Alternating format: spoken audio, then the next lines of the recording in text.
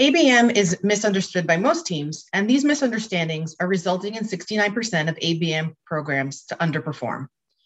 I'm Christina Jaramillo, and in this ABM Done Right podcast and webcast, I'm going to share with you how CEOs, presidents, CMOs, sales leaders, and even ABM firms are getting ABM wrong.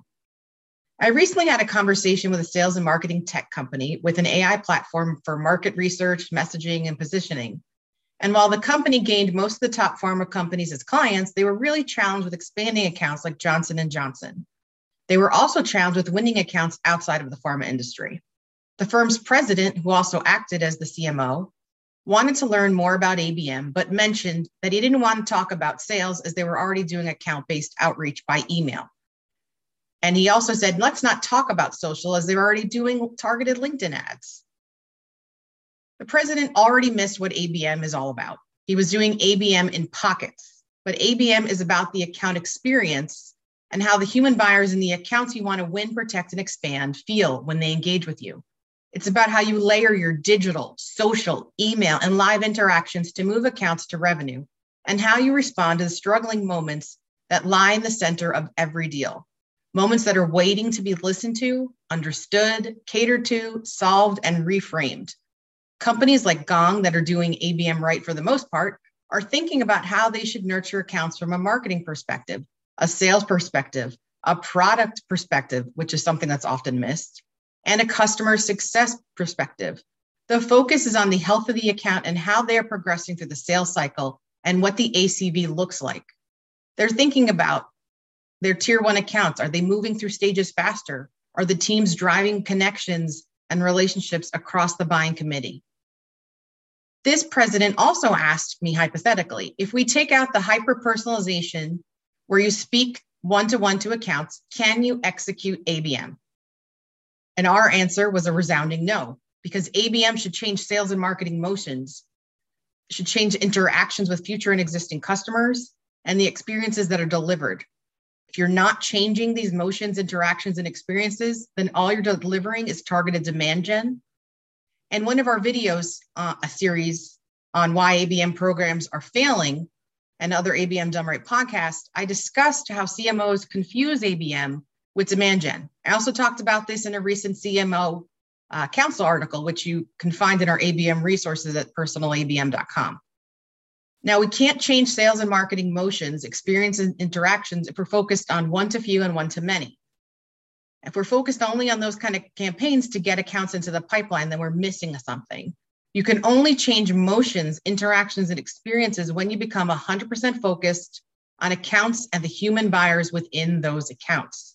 It's your learning from these individual interactions and how you move these accounts in their buying journey and customer life cycles that will change motions. Your sales and marketing processes matter. How you sell matters. But what matters most is how the human buyers feel when they engage with you, how they engage with sales, how they engage with marketing and customer success teams. A lack of change management is the biggest reason why ABM programs underperform. ABM should be a major shift change, but most ABM programs are nothing more than targeted demand gen, which only impacts the pipeline when ABM should be about getting more tier one accounts to revenue and existing accounts to greater revenue growth. Instead of investing in the customer relationship, ABM organizations are still investing in campaigns and things to do like retargeted ads, emails, gifting, and the list goes on. They still see the customer as a transaction. As Jeff Pedowitz mentioned in an ABM Done Right podcast, where we discussed ABM strategies that led to a collective trillions in dollars in revenue for clients, he said, you have to be able to think differently, ask questions differently, and organize differently to have a successful ABM program. And it needs to start at the executive level, as most ABM programs are siloed with marketing. I've spoken to CMOs that define ABM by the tech they're using, another misunderstanding. Another video in our series on why ABM programs fail discusses how a CMO of sales and marketing tech firm mentioned how they were using 6sense and other ABM platforms, and how they were even a case study for 6sense, but then later learned that the company consistently lost larger deals to their competitor, in their case, Salesforce. Too many marketers are just throwing demand-based, Terminus, and 6sense at their ABM programs and challenges, and making the tech synonymous with ABM. But the technology needs to fit your ABM program, not the other way around. In my recent article on the CMO Alliance blog, I shared how ABM tech fits a purpose in an ABM program, but it does not serve ABM's purpose. You can find that article and many of my articles in our ABM resources at personalabm.com. I've spoken to other CMOs and sales leaders that think they're doing ABM because they have intent data and they're putting targeted in-market accounts into cadences. ABM using third-party data is only DM or direct message on steroids. The hallmark of ABM is first-party data, as ABM is about relationships. It's about the relationships between you and targeted human buyers at accounts that you want to win, protect, and expand. It's about building internal relationships within targeted accounts as well. You want to be an umpire in the buying decision where you can bring together disparate players on the prospect side to not only understand their specific needs, but also the needs of their team and everyone on their side, so they can come to a consensus and align with those on their team and meet your team. I've spoken to people in ABM firms that think that you can retrofit ABM. You cannot retrofit ABM on top of existing marketing structures, despite what marketers like John Russo from B2B Fusion say. The top of funnel cattle calls is direct messaging. If you're overlaying ABM on top of marketing structures, then you're doing DM on steroids.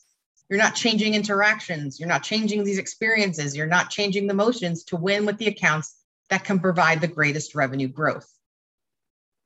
ABM should be focused on 10 to 20% of target accounts that you already have an opportunity, but not getting buy-in across the organization, or deals are getting stuck, or you're challenged to get the deal sizes that you want and need. ABM should not be for lead gen. It's about building the relationship across the organization. Those that are using ABM for lead gen are missing the mark. They're creating headwinds for sales and slowing down deals time and lowering deal sizes. I see that sales and marketing teams are still thinking in terms of funnels, but there is nothing funnelistic about ABM, as the focus should be on building customer lifetime value with the 20% of accounts that can deliver 80% of your revenue growth. ABM is not about driving pipeline. We should be using ABM to improve the customer onboarding experience, retain at-risk accounts, and expand the accounts that can provide the greatest returns. These are just some of the ways that ABM is misunderstood. You want to go to personalabm.how-abm-is-misunderstood for a more complete review. Again, that's personalabm.com/how-abm-is-misunderstood.